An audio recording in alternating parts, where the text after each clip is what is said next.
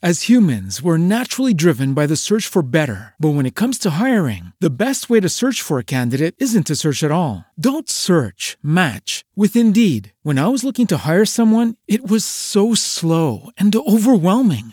I wish I had used Indeed. If you need to hire, you need Indeed. Indeed is your matching and hiring platform with over 350 million global monthly visitors, according to Indeed data, and a matching engine that helps you find quality candidates fast. Ditch the busy work. Use Indeed for scheduling, screening, and messaging so you can connect with candidates faster. And Indeed doesn't just help you hire faster. 93% of employers agree Indeed delivers the highest quality matches compared to other job sites, according to a recent Indeed survey. And listeners of this show will get a $75 sponsored job credit to get your jobs more visibility at Indeed.com/podcast. That's Indeed.com/podcast. Terms and conditions apply.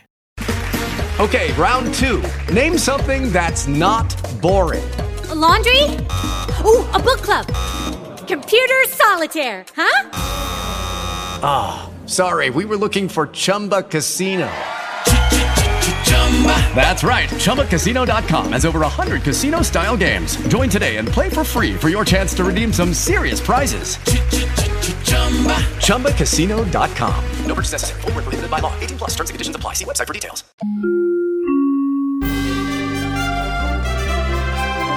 KCAA Loma Linda. Listen on 1050 AM, 102.3 FM, and 106.5 FM. In his book, From the Trench to the Bench, Judge Herb Dodell demystifies the legal system, including both civil and criminal, the lawyers, the judges, and the process. As a judge, former deputy district attorney, and criminal defense attorney, he knows the legal system. He has the inside information that you need to pick a lawyer, and he's here to give it to you. No matter what you're facing that makes you think you may need a lawyer, Judge Herb will shed valuable light on your situation and reveal your best options and many secrets of how the judicial system actually works.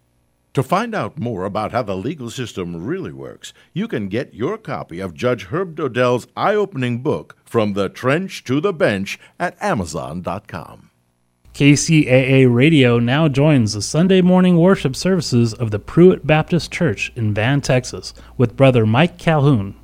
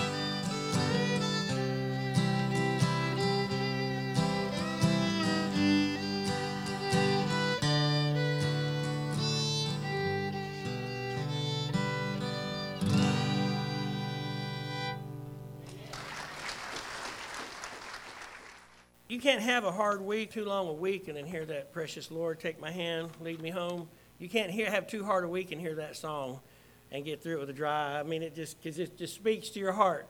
Precious Lord, I'm weary, I'm tired, I'm worn. And how many times do we feel like that? Amen? And then we sing those songs out to the Lord. Teach your children to love our country. Encourage them to do that. That it's a great nation. Are we a perfect nation? No nation's a perfect nation. But the United States of America is, I think, the greatest nation on the planet right now. If there's a nation that's protecting rights, protecting religious liberty, protecting the defenseless, I think it's our country. I just think it takes one generation to lose it, Tear up in front of them. Don't be afraid to cry whenever you see somebody raising a flag or saluting a flag. You see a soldier in a restaurant. You don't know where he's from. Buy his dinner. Say, hey, I want to get that. Tell them that you appreciate their service. I'll tell you a really quick story before we get to the message. I ran into I was at Baylor having some test run a couple of months ago. A little old man was getting on the elevator and I was getting off. And he had Forrestal written across his hat. Preston, you know Forrestal. That's an aircraft carrier that served during the Vietnam War. Of course, it's very brilliant. The way their caps are, I could tell it was veteran. I said, hey, sir, I appreciate your service and what you did for our nation. And he was a Vietnam vet. And he was an older fella. And I said, you served on Forrestal? And he said, yes, sir, I did. And I said, were you there for the fire? He just changed. He said, his head raised up and said, yes, I was. I said, yeah. I said, I've seen that footage where McCain loses one of his rockets. They lost a couple hundred men, I think, didn't they, Ron? He just teared up instantly. And you could tell he thought, he knows. There's somebody who knows, what happened. And it's a very interesting documentary, very tragic. But you just don't know how much encouragement you can give to somebody who served in the military, doing some little action, some little act like that. They will appreciate it. Amen? Open your Bibles to Galatians chapter 3. This is a great lesson. This is a great practical lesson this morning. And I entitled it in such a way so it would interest people, bewitched. And it's one of the few places in the New Testament where you see that phrase used exactly like it's used. And actually, it's not about witchcraft per se, but it is about people's influence and who has influenced you in such a way that now you have stumbled into this false doctrine. And so Paul, who has been trying to delineate for the Galatians, show the difference between men and women of faith and men and women who are of the law, or men and women who are of faith and going back to the law, is the problem. And that's the purpose for this letter. Paul writes to the Galatians in Galatians chapter 3, verse 1, you foolish Galatians, who has bewitched you, before whose eyes Jesus Christ was publicly portrayed as crucified? This is the only thing that I want to find out from you. Did you receive the Spirit by the works of the law or by hearing of faith? Are you so foolish, having begun in the Spirit? Are you now being perfected by the flesh? Did you suffer so many things in vain, if indeed it was in vain? So then, does he who provided you with the Spirit and works miracles among you do it by the works of the law or by the hearing of faith? Father, thank you for your word. We ask you to bless the reading and the preaching of it. Please hide this pastor behind the cross this morning that we might preach and teach correctly. For it's in Jesus' precious name we pray this morning. And all God's people said, amen. The first thing we see here, great practical lesson out of the book of Galatians, is Paul's great call for spiritual reasoning within the church. And we know this because of the introduction to this particular thought. So this is still a carrying on of Paul's major teaching about the importance of being saved in the faith and being sanctified in the faith and our relationship. It has to do with faith and not by the works of the law. And this is a great lesson for us as Christians, because remember what we have been preaching and teaching the last several weeks is there's always somebody trying to enslave you. Remember that. Sometimes it's ourselves, just guilt. Something parents maybe told us years back. And so it was something, well, if I don't do this, then I'll be a bad person. It can be something like that. And so in church, different things related to church. And so there is great freedom in your relationship with Christ. And that relationship is maintained. You come to know Christ through faith. It's really more about Jesus and the cross and less about you. Somebody say amen. And so there's a call here for spiritual reasoning to take place within the church, and he uses two great diagnostic tools here. The first one is he calls them foolish. You foolish Galatians. And the second is he says, who has bewitched you? And so the two ways that we can look at this broadly is that they had suffered first an internal threat. The word that he's using there for foolish means how we reason through a matter, a proper logic, being mindful. And so we need to remember that the Christian faith is a thinking faith. You know, when you're saved and when you're convicted about things, God works through a reasoning process. You are a human being. You have a cognitive ability to reason, to think things. And think about how wonderful the cross and the gospel is, the Holy Spirit, because he works with a wide variety of people of varying intelligence, from different cultures, of different ages, but God's purpose is still carried out. The message still gets through to all different kinds of individuals. But here he's saying, what kind of internal struggle is it internally? You foolish Galatians. So he's saying you have failed internally, your reasoning, your thinking. Somebody's trying to lead you back into slavery. The first litmus test here is what's going on in your mind? What kind of foolish reasoning are you using to go back to the works of the law? Now the second is an external threat. He said, you foolish Galatians, talk to them first personally, but then he talks about it externally. Who has bewitched you? This is a fantastic Greek word that is talking about putting somebody under a spell. It could mean he's using a word here that talks about causing somebody where they can't think for themselves. So your understanding of your theology, how is it that you reason this? That's internal. And then what external forces have caused you to try to go back to the law? This is important for us as Christians to realize that we suffer threats both internally and externally about the good things of Christ. So let's just say, hypothetically, that God intends good things for you and for you to know certain things, okay? It's not a hypothetical. That's truth, okay? God intends good things for you, wants good things for you. There's two threats here that Paul mentions at the first part of Galatians 3, and that is things that happen within us in our thinking and then things that attack us externally.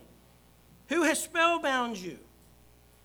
Isaiah said in Isaiah 18:9 and 11, whom shall we teach knowledge? Whom shall make us to understand doctrine? Them that are weaned from milk and draw from the breast. For precept must be upon precept, precept upon precept, line upon line, line upon line, here a little and there a little. For with stammering lips and another tongue will he speak to his people. The Christian experience, the Christian faith that we are all going through, this journey that we are all on, nobody gets it all at once. Now, we get all of the Spirit at once, okay? When you die, when you breathe your last breath as a Christian, you'll not have any more or less of Jesus, of the Spirit, than you did when the day you got saved. You get all of it, but you don't have the full maturity. There's varying degrees of maturity. Some very immature Christians finish this life. They haven't grown very much. I hate to say I think that's more the case than not.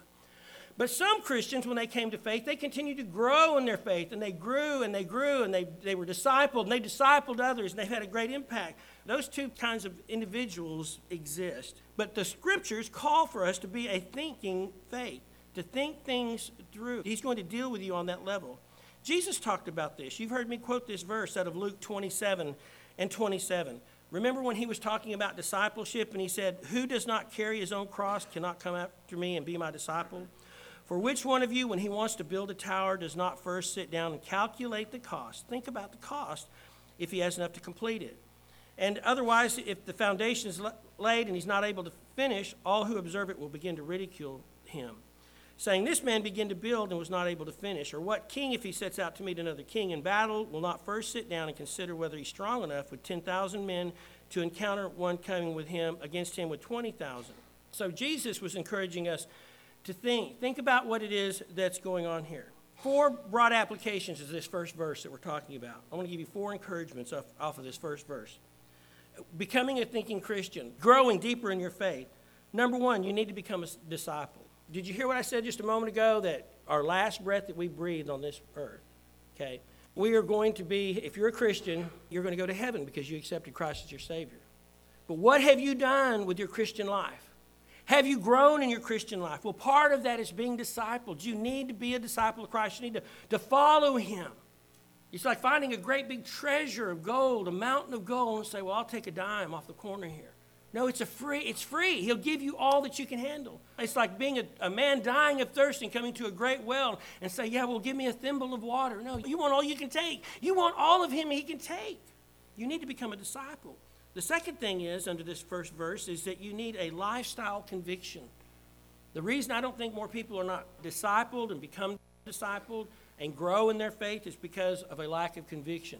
I do believe that it's possible for you to meet Jesus, meet the Prince of Peace, come to faith in him, and then not maintain that relationship like you ought to maintain it. Oh, yes, we can be saved. You know, and I know you can't live at 10,000 feet, but I want to try. Amen? I don't want to live in the valley, dejected, defeated, not being able to do anything for God or anybody or even myself. I mean, I want to live at 10,000 feet. I don't get to. I get depressed. I get down. But you need conviction. You need, number one, be a disciple. Number two, you need lifestyle conviction. You need to be convicted about this. I want to follow Jesus. This is one of the encouragements I think that Paul's giving to the Galatians. And thirdly, you need others.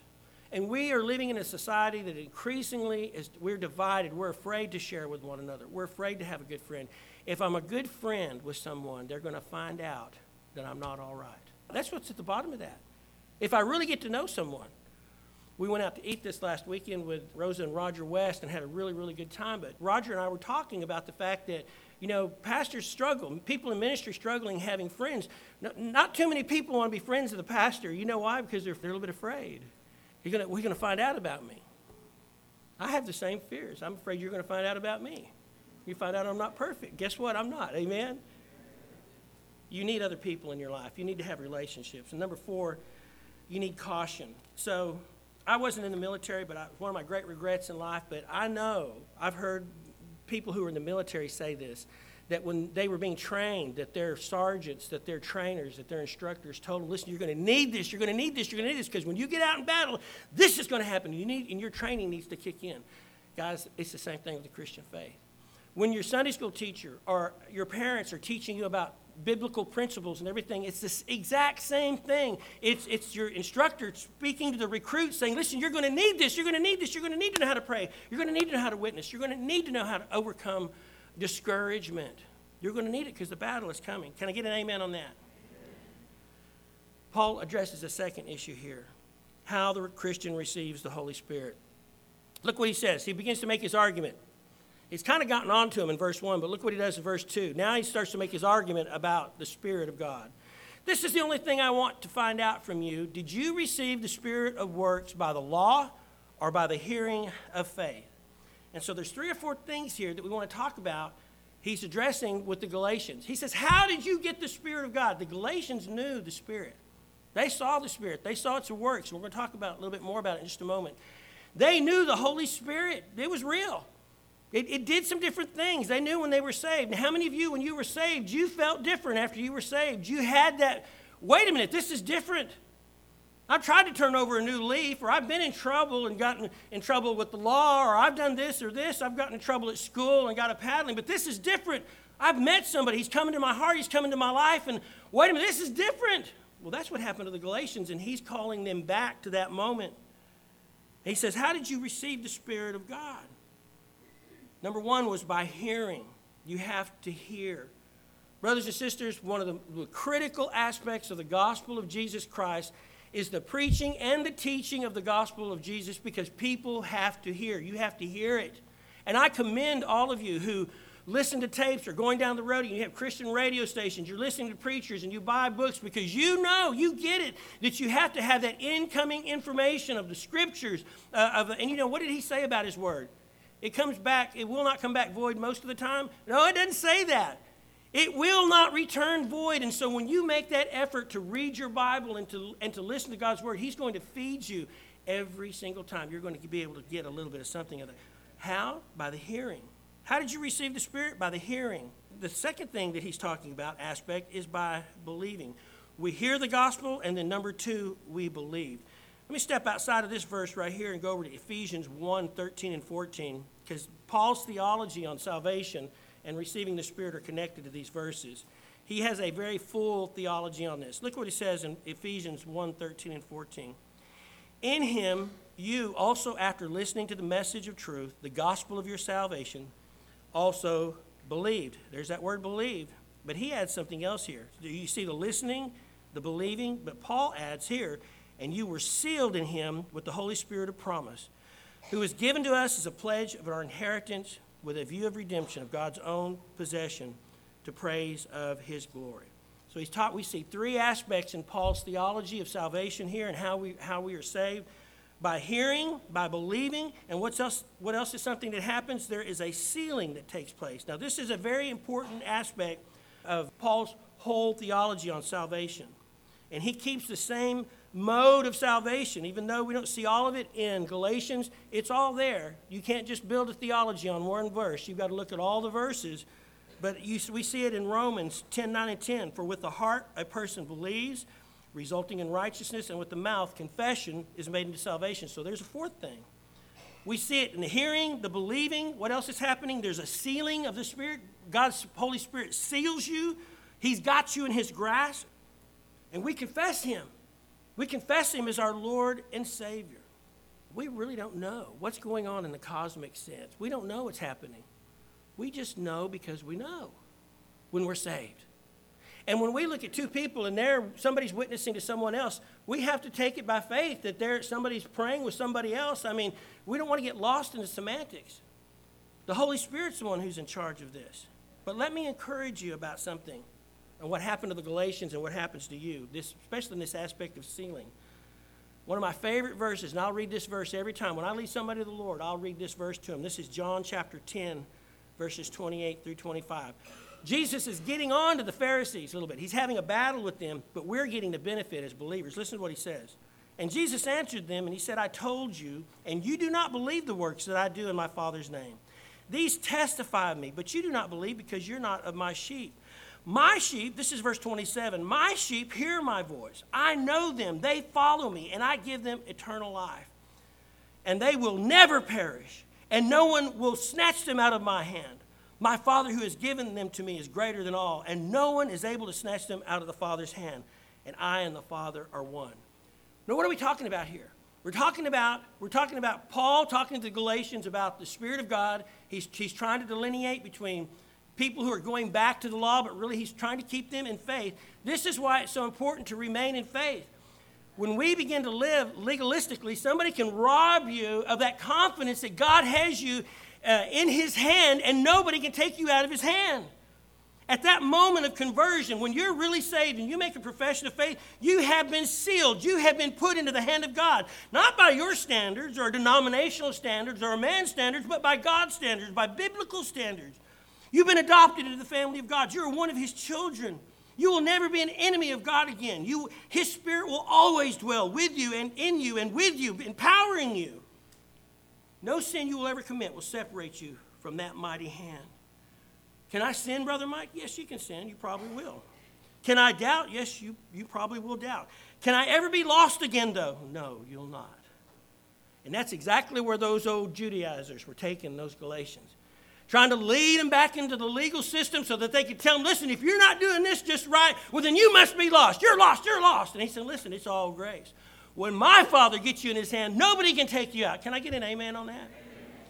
Now, have we abused that? Well, sure we have.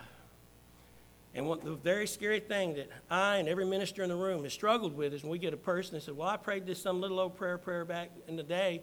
Well, you know what? You got to be gentle there. You got to visit with them.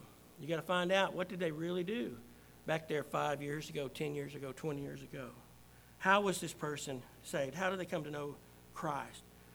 This doctrine is important because it stresses the importance of first making sure that you have a good salvation experience. And listen, that's what I'm all about as a Baptist preacher, as a Christian, is making sure that you have had a good salvation experience.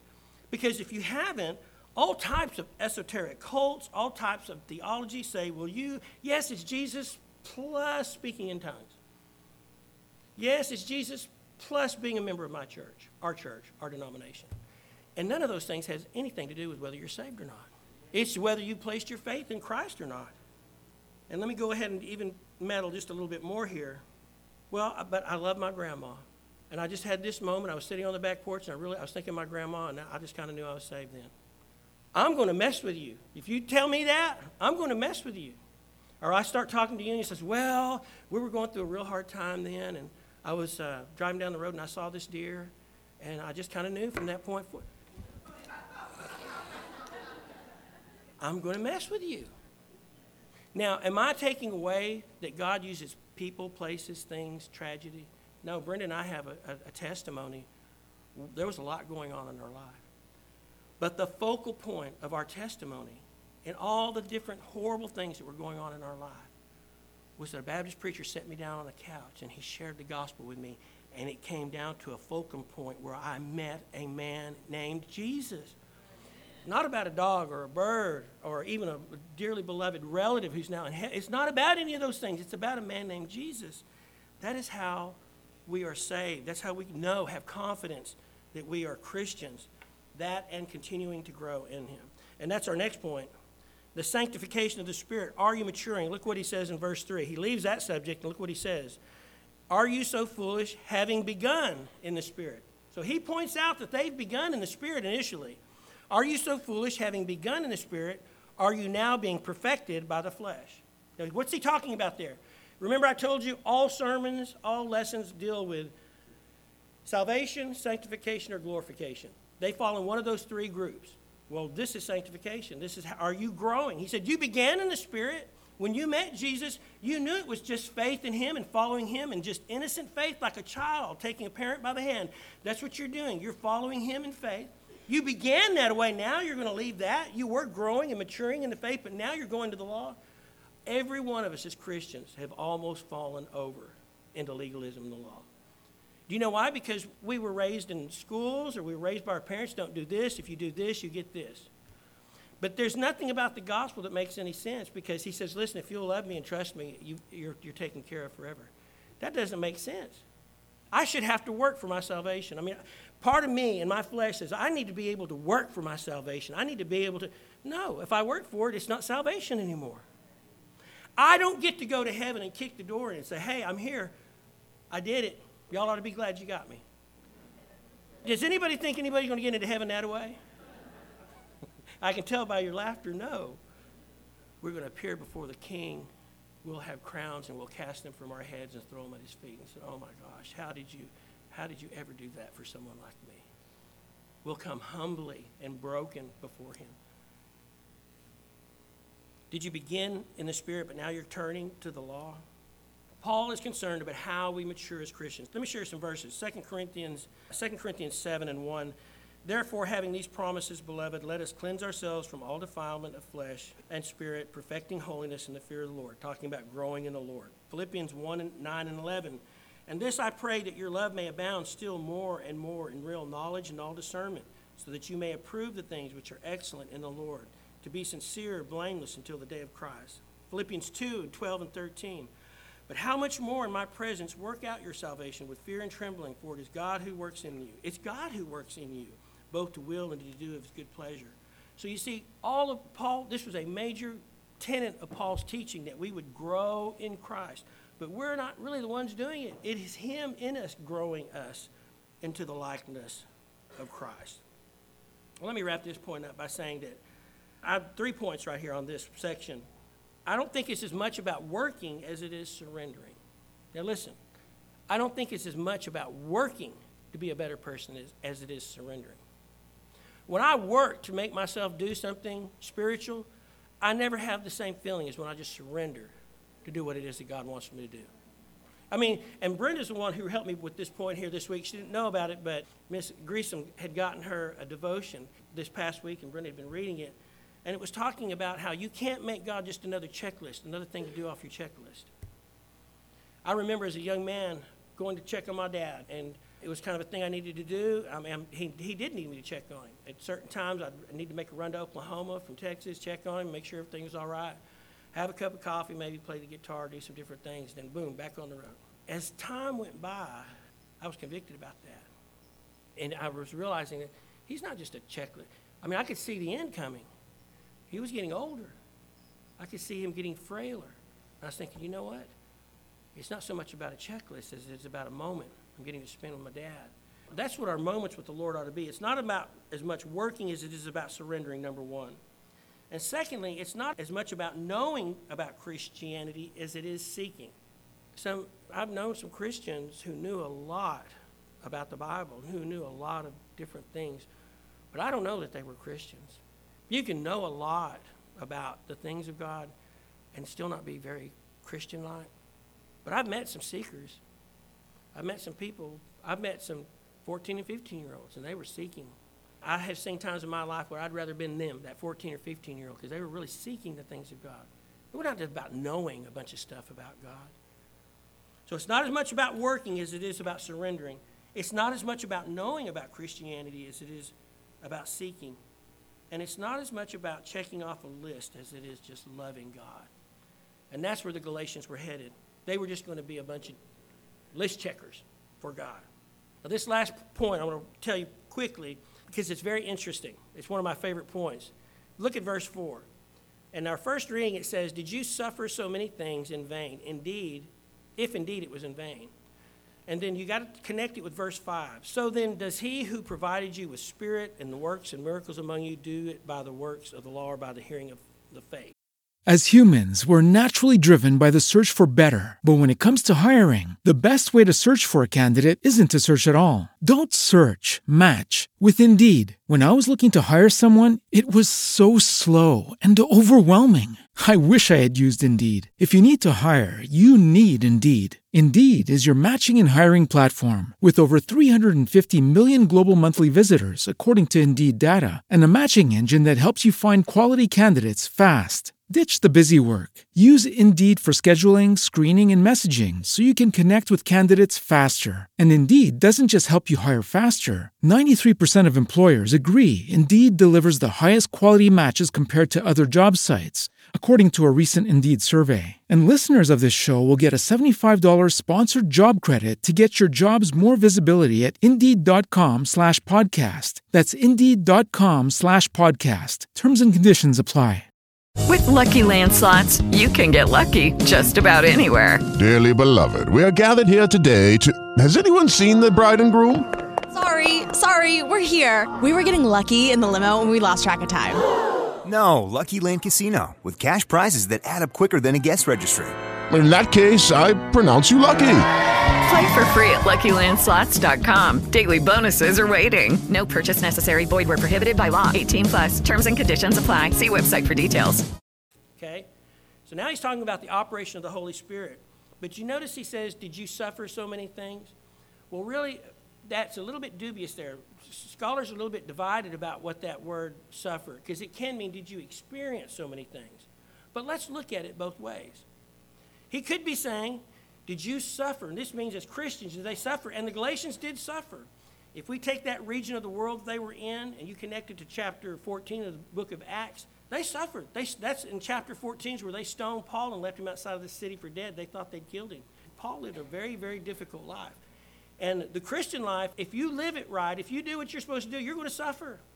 You're going to suffer in the classroom. You're going to suffer at work. You're going to suffer in your family and sometimes with your friends. If you do what's right as a Christian, you're going to suffer.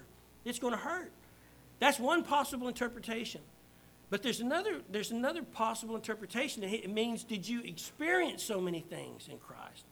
And I tend to lean this way. I know the other's true, but I tend to lean that it's almost like me speaking to the Galatians and East Texan. Said, did you see what you just saw and that was a faith and now you're going back to the law? That's what Paul's saying. That's a Calhoun paraphrase right there for you. Did you see the miracles? Did you see what God did in your midst and now you're going back to legalism? One commentator said, a Christianity in which there is no signs and mighty works and no visible charismata is no longer heard. Although not all would agree with Caseman's weeping judgment here. This legitimate emphasis is, however, fairly balanced in its context. And what he's talking about is that if you have a faith where nothing ever really happens, who wants to be a part of a faith like that? I got to have a Chase West call me when he's driving down the road sometime, and he says, Mike, I just read this verse of Scripture, and it fit right here. And I'm telling you, I don't know how this verse, but God just handed it to me. I got to have a Ron Bry who tells me, I was driving down the road and I needed this particular thing and I stopped at a restaurant and there was the guy in the particular thing. And you can't explain it other than God did it. And I'm telling you, I have seen God do miracles and you have too. You've seen God do miracles in the operating room. You've seen him do them in families, and you've seen people in your community that nobody would have given 10 cents for their life, but they met Jesus and their life changed. And you couldn't give the credit to a psychologist or a doctor or some drug he put in his vein, but to the God he met. Because we believe in miracles. God will provide all of our needs. because there is a Holy Spirit. Paul is saying to the Galatians, did you get that Holy Spirit from the law, the flesh, or did you get it by faith? Brothers and sisters, this morning, remember that the Holy Spirit is amongst us right now, and he's still working. And he convicts, and he guides, and he saves, and he heals, and he stills the storms of your life. He woos the heart. He encourages you. He discourages you sometimes. He stops you in your tracks when you're in danger. He calls you to salvation. He works in our ministry, performs miracles that we cannot explain, stops the demons that each one of us are fighting. He enlightens your heart and opens your understanding to the words of the Scriptures. He defeated Philistines, raised the dead, and he separated an ocean for his children who were crossing, and there was no way, and he made a way of an escape. And he's here this morning speaking to your heart right now, this very second. The Holy Spirit of God is moving, he's working, and it's not by the law, but it's by faith. So when you think about your life and you think about your mission at Pruitt Baptist Church, and you begin to think and you begin to dream, wonder what God can do here, remember it's not according to our ability, but it's according to God's ability, and that his Spirit is dwelling in our midst. And if we'll follow him in faith, there's not a thing that he can't do. If you're here this morning and you're wondering, I sure would like to be a part of that fellowship. I'd like to join that church at Pruitt, but I'm not sure I can be good enough. The answer to that question was the same as last week. Remember what we said? You can't be good enough. But God in you will be good enough. He'll help you be just what you need to be. You'll fit in here just like a missing piece of a puzzle. Amen? Isn't that a great scripture? This is a great scripture that we've read this morning. Let me pray for us. Wow, Father, I just thank you for being here this morning. I thank you for speaking to our hearts. Father, I thank you for reminding us that whether we're talking about ministry, dear Lord, or we're talking about miracles and how they work in our midst, dear Lord, that we're reminded it's a movement of your Holy Spirit. And Father, how we are saved and how we are kept by your mighty hand, it is the Spirit of God. It's your Spirit, O Lord, and it's through faith that these things happen. Father, help us to be a people of faith. Help Pruitt Baptist Church to be a people of faith, dear Lord, who believes that you are the God who still does what he says he will do. Lord, I believe that this morning, and I thank you for that. And I thank you for your Son, Jesus, whom you provided on a cross for our salvation and our sanctification. I pray it in Jesus' precious name, and all God's people said.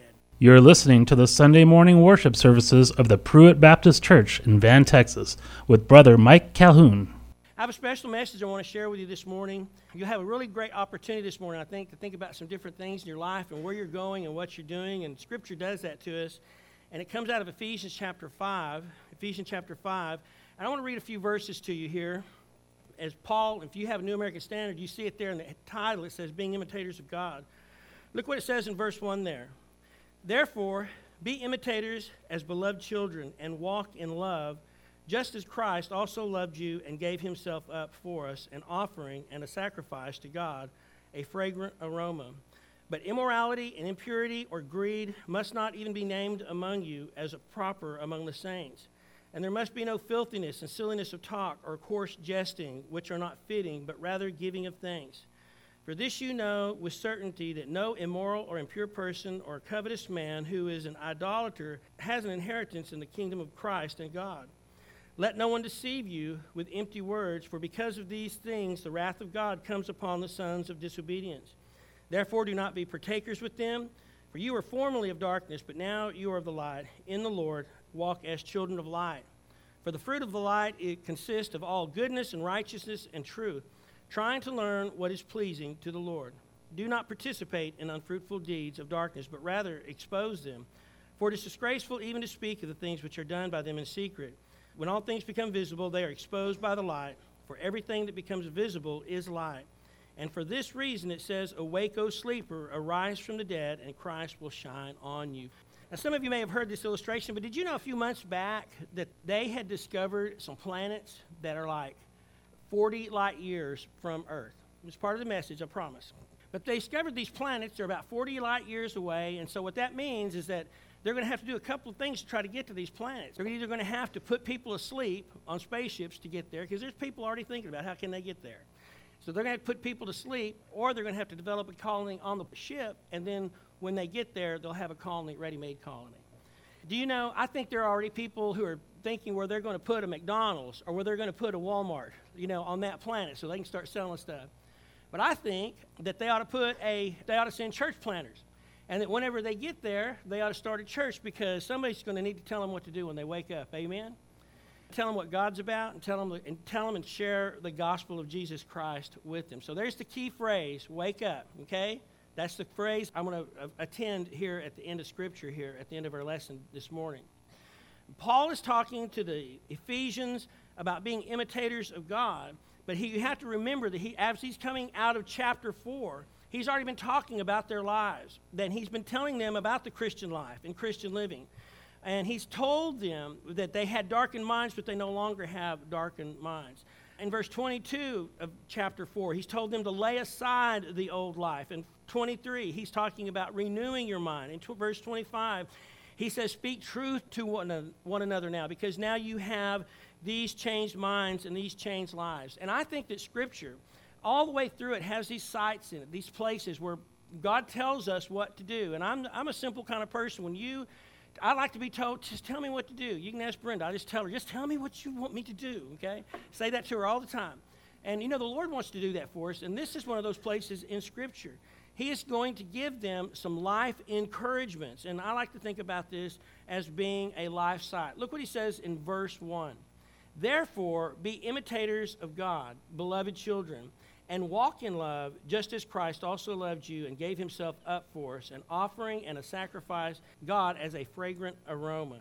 This is what I would say would be a lifestyle, and he's trying to encourage them about us being imitators of God. So there's our first encouragement this morning is, how can we be pleasing to the Lord? But one of the things that we can do is be imitators of God. We ought to want to imitate the Lord.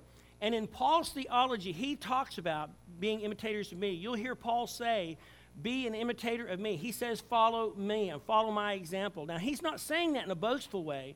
He's talking about in the term of a Christian life, or we might even call it in the 21st century about in discipling. And so just really quickly, 3 things he says there is one of the things you need to do is you need to look like. Be imitators. Look like one of God's children. Have y'all ever here in the Pruitt community had somebody and you would meet a child or whatever and you say, well, I can tell that child belongs to one of the Smith family. Boy, because they do certain things or they are very honest or maybe hardworking. I'm talking about it in a positive context. And you would say, oh, my goodness, that's an Espenshade right there. You can tell that's an Espenshade girl. Did you see? And you'll make that comment. Do you have friends like that? Well, we ought to look like God's children. This is one of the things Paul's saying is that we ought to, as Christians, look like God's children, look like we belong to him.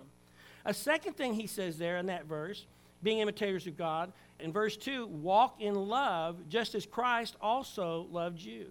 So not only should we imitate and look like God's children, but we also ought to love like God's children. Now, this is an incredible conviction for us as a New Testament church. But I would submit to you this morning that one of the great challenges we're having in the 21st century is people don't feel loved. Now, I know I'm talking about feelings here, and theology transcends that, but listen, there is a real element of truth to what I'm talking to you about here. Besides just looking like God's children, we ought to love like God's children. We'll never go so far, be so successful, or be so impactful in our community and in our world as a church unless we learn to love like God's children. Brother Mike, that's a great concept. I like that, but it's a little bit scary. How should we love like God's children? Well, here's the standard. Look what it says in verse 2. Walk in love just as Christ also loved you. You notice it doesn't say kind of like Christ loved you. Trying to attain as Christ loved. It says to love as Christ loved you and gave himself up as an offering. Now listen, what's the degree I'm supposed to go to, Brother Mike, in this Christian love thing that you're describing? Well, it's described there for you in Scripture. Christ went all the way. There wasn't anything he wasn't willing to do up to and including giving his very own life. He gave himself for us. God loved his Son. He loved his Son, but he loved us also, and he commanded his Son to go and to a cross and die for the likes of us. We are a loved people. And one of the biggest successes we're going to have in our community is when we begin and continue to love like one of God's children. And a certain thing happens as a result of that. We become a sweet-smelling aroma or fragrance. Look what it says. An offering and a sacrifice to God as a fragrant aroma, as a fragrant aroma. We're going to live like, we're going to love like, and then we're going to ask this important question here: what do we smell? What do we smell like? What's our fragrance? And I'll get to the front of this line right here. And I don't always bring forth a pleasing aroma into the nostrils of a holy God. But it's only when I allow myself to be surrendered to Him and His purposes, and I walk in God's ways, in the ways of Christ, does that life begin to emulate. And I can't even take credit for that. When I am being good, that's not me, that's God. And then when I do something wrong, guess who that is? That's me. And that's you also as well, as Christians, as believers. Learn to live like, learn to love like, and learn to allow your life to be the kind of present fragrance in the nostril of a holy God. This has to do with the imitation of us, of the imitation of following Christ, and Paul just unabashedly says, be ye followers of me. This theme is throughout Scripture. You find this in 1 Corinthians 4:15 when Paul spoke to the Corinthians. He said, wherefore I beseech you, be ye followers of me. 1 Corinthians 10:33 when he said, even as I please all men in all things, not seeking my own profit, but the profit of many that they may be saved, be ye followers of me. Of leadership, this is in 1 Thessalonians 1:6. And you become followers of us, and the Lord having received the word in much affliction, and of the Holy Ghost. 1 Thessalonians 2:13, Paul continuing that theme. 2:14, 1 Thessalonians 2:14. For you, brethren, became followers of the churches of God in Judea, which are in Christ. So that theme of becoming imitators of God, the apostle saying in a disciple, being in a discipling way, being followers of me, and then even followers of the churches, that theme is all the way through the New Testament. And the problem we have today is we are living in a generation of people, they don't want to follow anybody. Isn't that true, Ron? People don't want to follow anyone today. And let me just grind this little pet peeve of mine. You've heard me talk about this just for a second, but I know that this was something, I think it wasn't us, but it was the Lord convicting Brenda and I early in our Christian life that we had to find people who knew how to live the Christian life. And we just went up to them and we asked them, I've told you this story before, and we said, would you please disciple us? We need to know how to be Christians. And I give as an example for that, most of you, some of you were raised in homes where you blessed your food at every meal. Now, what do you do if you weren't raised in that home? I mean, what were... As humans, we're naturally driven by the search for better. But when it comes to hiring, the best way to search for a candidate isn't to search at all. Don't search, match with Indeed. When I was looking to hire someone, it was so slow and overwhelming. I wish I had used Indeed. If you need to hire, you need Indeed. Indeed is your matching and hiring platform with over 350 million global monthly visitors, according to Indeed data, and a matching engine that helps you find quality candidates fast. Ditch the busy work. Use Indeed for scheduling, screening, and messaging so you can connect with candidates faster. And Indeed doesn't just help you hire faster. 93% of employers agree Indeed delivers the highest quality matches compared to other job sites, according to a recent Indeed survey. And listeners of this show will get a $75 sponsored job credit to get your jobs more visibility at Indeed.com/podcast. That's Indeed.com/podcast. Terms and conditions apply. And I to do. We weren't raised in homes where they blessed their food. We found a godly couple lived right across the street. What do? You go and you ask them, and we listen to how they bless their food. When someone loses a loved one, and I've seen some of you do this, in the hallways of the school, you run into that friend, and you know they need to be prayed for. How do you know what to pray for that person? Unless you yourself have been prayed for and or have heard somebody pray for someone who's going through crisis. Listen, we have to become followers. To be good Christians, we have to be followers. And I beseech you this morning, this life site in Scripture is imploring you. Paul is imploring you. Who are you following? Are you being discipled? If you're not, you're playing a game of chance. If something's going to be affected by this, and this is going to be your life witness. Look what it says in verse 3. Now he addresses a problem that they were having at Ephesus. He says, but immorality or any impurity or greed must not even be named among the saints. And there must be no filthiness or silliness or talk or coarse jesting, which are not fitting, but rather giving of thanks. For this you know that with certainty that no immoral or impure person or covetous man who is an idolater has an inheritance in the kingdom of God and kingdom of Christ and God. What will be affected is your life witness. This life site is talking about your life witness. And there's three aspects to it. That's your personal, your social, and your eternal ramifications. He uses the word immoral, impure, and covetous. Immoral is pornos. You know, that's where we get our word pornography. Debauchery, fornication is what that's talking about. An impure person, akathartos, which means foul or unclean, demonic in nature. And covetous man is simply a Greek word that's talking about people who are all about gain and materialism. He says, first of all, let there be no hint in your personal character. So that first one is that personal manifestations. I forgot y'all had outlines this morning. In your personal manifestations. This goes back to the earlier point, but we have to be intentional, and we have to be intentional about how we live our lives, and this is one of the number one ways. It was for the Greco-Roman world, and it's one of the number one ways in America today. This is not even an issue in America today. Everybody's not talking about that. Only in places of worship or where they study the scriptures, they even know there's a problem. The way what we see on television, the jokes we tell, the articles we read, what has become acceptable across the board has begun to affect the personal manifestation, the personal character of us as Christians. Now listen, I don't want to be a fuddy-duddy here. I don't want you to think because I like to have a good time. I like to laugh. You can ask Chris and Ron. I mean, I love to tease and I be teased, and we have a good time. That's not what we're talking about here. What we're talking about is the kind of lifestyle. People, we ought not say some of the things we say in front of one another. Ladies, you ought not let somebody say some of the things that they say in front of you.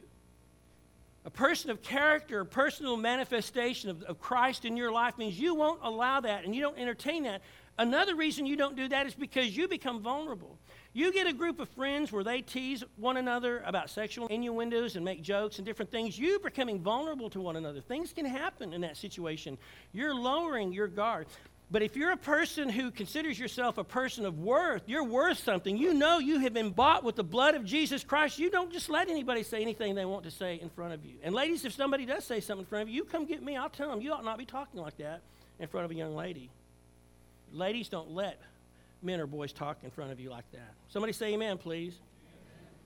There's a personal characteristic. There's a manifestation, but there's also in your social interactions. Verse 4. There must be no filthiness or silliness of talk or coarse jesting, which are not fitting, but rather for thanks. And there must be a proper eternal appreciation. And we really need to talk about this just a little bit in verse 5. For you know with certainty that no immoral or impure or covetous man who is an adulterer has an inheritance in the kingdom of Christ and God. This is not saying that if we do these things that we become lost. That's not what it's saying. It is saying, I think Paul is trying to draw a distinction in this lifestyle. He's trying to draw of a lifestyle that's reflective of someone who is saved. He's saying, look, people who live like this type of immoral character with just flagrantly living however they want to live, says that can't be a saved person. You need to check your salvation. And I agree. I think we have given a false sense of security to many people throughout the years by saying, if you pray and you pray this little old prayer, well, then you're taken care of from now on. Now you can go do whatever you want to. Nothing could be farther from the truth. When you become a Christian, you are now convicted about things. And I think about the things in my earlier life that I said and I did and I thought. And, you know, when those same things try to march through my mind now, there's incredible conviction. God's there now, convicting me, saying, don't do that, don't say that, don't think that. Do I do those things sometimes? Yes, sometimes. But not as a matter of a lifestyle. He's trying to draw a distinction. And what he's doing is he's giving a life warning here. He's giving a life warning. Look what he says in verse 6. Let no one deceive you with empty words, for because of these things the wrath of God comes upon the sons of disobedience. Now, this life site has this important life warning, and he's drawing out that there is a deception. The Greco-Roman culture, they used to participate in that type of immorality wholeheartedly. It was actually part of the worship service. They were able to, of the Greek worship services. There were temple prostitutes. It was part of your duty. It was part of your requirement to go to those temple prostitutes and to partake so that the land would be blessed and so that the fields and your family would be blessed. And so that was what Paul is confronting. And I submit to you this morning that the world, the culture today, is doing the very same thing. It's doing the very same thing. It's being inviting of this type of lifestyle. It's being inviting of this type of nature. You know, if you can't imagine what your 6 or 7 year old child doing it or saying it, don't you do it or say it. Somebody say amen. That's the kind of innocent life that we ought to be trying to live for the glory of God. Don't be deceived. And he said they will receive a special condemnation. He says, because of these things, the wrath of God comes upon the sons of disobedience. And so lest we forget, remember that we as Christians are trying to provide a light, a way for a lost and dying world. And where are they going? They're headed into God's wrath. Our wrath as Christians, if you've been saved, you're here this morning and you've been saved, that wrath has already been poured out on Calvary's tree. He's taken it. And whenever we do sin or we backslide or we have trouble in our personal lives now, listen, the back of Christ himself has taken that. His blood has been shed on Calvary. But when men and women show up at eternity's door, and they've not received Christ, the wrath of God will be poured out upon them then. Don't be deceived. There's special condemnation for those who participate in that. We are now different as born-again Christians, as believers of Christ. We have been transformed. And then for the most important point, I think, in Scripture this morning, look what it says in verse 9. For the fruit of light consists of all goodness and righteousness and faith. And here's the key verse, I think, in verse 10. And this is what this morning's message really, to me, is about. Trying to learn what is pleasing to the Lord. And it talks about, do not participate in unfruitful deeds of darkness, but instead expose them, for it's even disgraceful to mention these things by which they are kept in secret. And he's talking about the nature of light. As a life quest, you were darkness, but now, brothers and sisters, you have become light, okay? A city on a hill cannot be hid. You are salt. There's salt in your life. You just think about it with me for a minute. You're a man who works in a factory, and you work with 40 other men, and all those other 40 men are lost. And when you go to work that morning, at that moment, you're the only hope they have. Not that you can save them personally, but the gods you know, the gospel you know, the kingdom that you carry around inside of you can affect those 40 men's lives and their eternity. You were in darkness, but now you are in light. What are the characteristics of light? The characteristics of light are this. They consist of goodness and righteousness and truth. And Paul is using some generalities here. They're specific, but they're generalities. We know what the Christian life is. It's the fruit of the Spirit. It's the fruit of what God does in our lives. And so that's the essence of what it means to be a Christian. But your great exploration, your great adventure comes here. Your great adventure comes when you try to learn what's pleasing to the Lord. Brother Mike, tell me what I'm supposed to do. Find out what pleases God and please Him. Because, see, it comes to each and every one of us as individuals. As individuals, we need to find out what it is God wants us to do for Him and His kingdom. And the reason for this is because He may call Kendra and her family to Africa to serve as missionaries.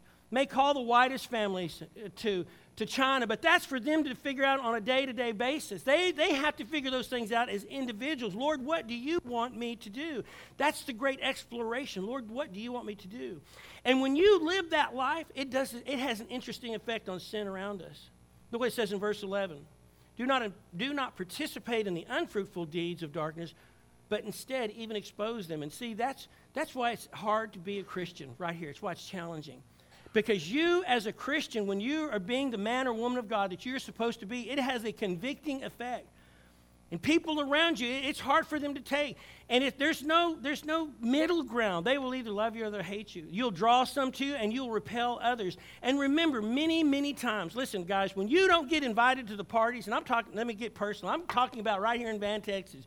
When you don't get invited to the social functions and the parties and all the rest of it, that's a good thing. That's a good thing, that they think enough of you and know that you won't participate in that mess. That'll destroy you and your marriage and your wedding and your kids, and maybe get some kid killed on the highway down here somewhere because they can't see to drive home. And I tell you that truth this morning knowing that I was one of those fools driving up and down the road in the early part of my life. But by God's grace and His mercy, I never hit and killed anyone. So I feel like I can talk a little bit about it. You were dead, but now you're alive. You were in darkness, but now you're light. You were without a king, but now you have a king. You weren't loved, but now you are loved because of your relationship to the Lord Jesus Christ. And it brings me to one of the most exciting parts of this passage right here in verse 14. For this reason it says, "Awake, O sleeper, and arise from the dead, and Christ will shine on you." I almost did it with the young man that was baptized this morning. But the way this is constructed in the Greek, it's in a triplet. And it's very probable that this was part of a baptismal chant. And 2,000 years ago, what you would have seen whenever they took a candidate down to the creek to baptize him or down to the river to baptize him, he'd already been saved, but they'd have put him in the water, and as they would have started to chant, they would have put him in the water, and as he came up, they would be saying, "Awake, O sleeper! Awake, O sleeper! Awake, O sleeper!" You all say it with me this morning. "Awake, O sleeper! Awake, O sleeper!" And that's what they would have heard as they come up out of the water. And I submit to you this morning that God is still doing that through the power of His Holy Spirit. He's telling us as a group of Christians, "Awake, O sleeper." This is a lost and dying world we're living in, and they need you. They don't need me. They don't need us on an individual basis, but they need the message that we're carrying. And we better wake up, because I tell you, although it's been a long time since it was promised, the Lord God Almighty is coming back, and this world is going to burn. Lord Jesus Christ is coming back, and He's coming back to gather His own, and not everybody's going. And one of these days, very, very soon, there's going to be a lot of people out here scratching their head, wandering around, looking for family members, because that old sleeper had awoken. At some point in their life, they'd become a Christian. And the Master returned, and He gathered us up, and He took us home, and we'll be there with Him, and we'll be gone. Awake, O sleeper. What area of your life right now? This could be a salvation message, and you can be saved at the preaching of this message, but listen, this is a message to you, the church, or to you who are visiting this morning. Is there some area of your life where you need to wake up? And how you're raising your children, and how you're conducting your marriage, and how you're living your life. The Lord God Almighty says to you through His word, "Awake, O sleeper, and arise. You were this, but now you're this." And I'm so glad that He whispered in my ear that day so many years ago and said, "Michael, wake up. You're not part of this old fallen world anymore. You're one of mine. You're one of my children. And I love you and I forgive you. And you shall never, ever die. And no one shall ever snatch you out of my hand." Praise God Almighty. He said that to me. And I prayed the prayer. Where do you need to wake up this morning? Do you need to recommit your life or your family's life to the gospel? Do you need to be saved this morning? Do you have some challenging habit or addiction that you know that you need to give up? The Master says, "Awake, O sleeper." Let me pray for us. Father, thank you for your word. And Lord, we pray that you would be with us this morning in the invitation. Father, we preached, and now, Lord, we're just going to leave it in your hands and the power of the Holy Spirit to convict hearts.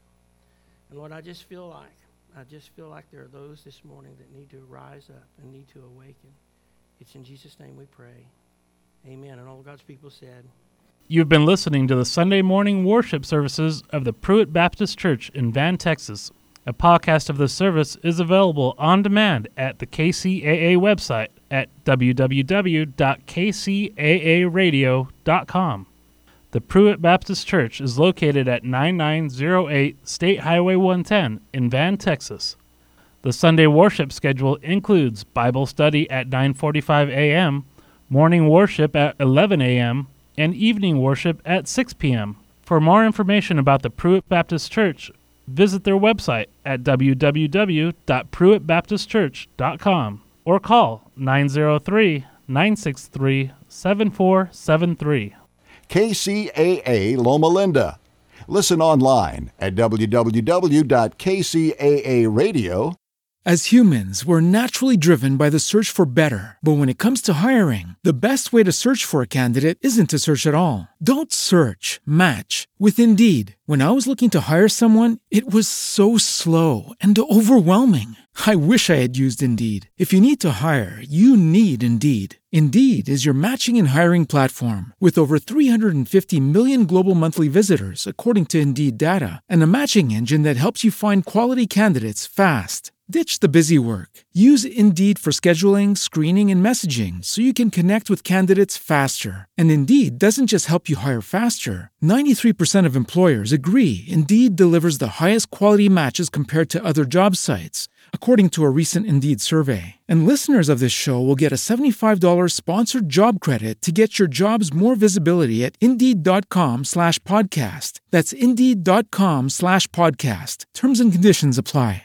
Step into the world of power, loyalty, and luck. I'm gonna make him an offer he can't refuse. With family, cannolis, and spins mean everything. Now, you wanna get mixed up in the family business. Introducing The Godfather at ChumbaCasino.com. Test your luck in the shadowy world of The Godfather slot. Someday, I will call upon you to do a service for me. Play The Godfather, now at ChumbaCasino.com. Welcome to the family. VGW Group. No purchase necessary. Void where prohibited by law. See terms and conditions. 18+.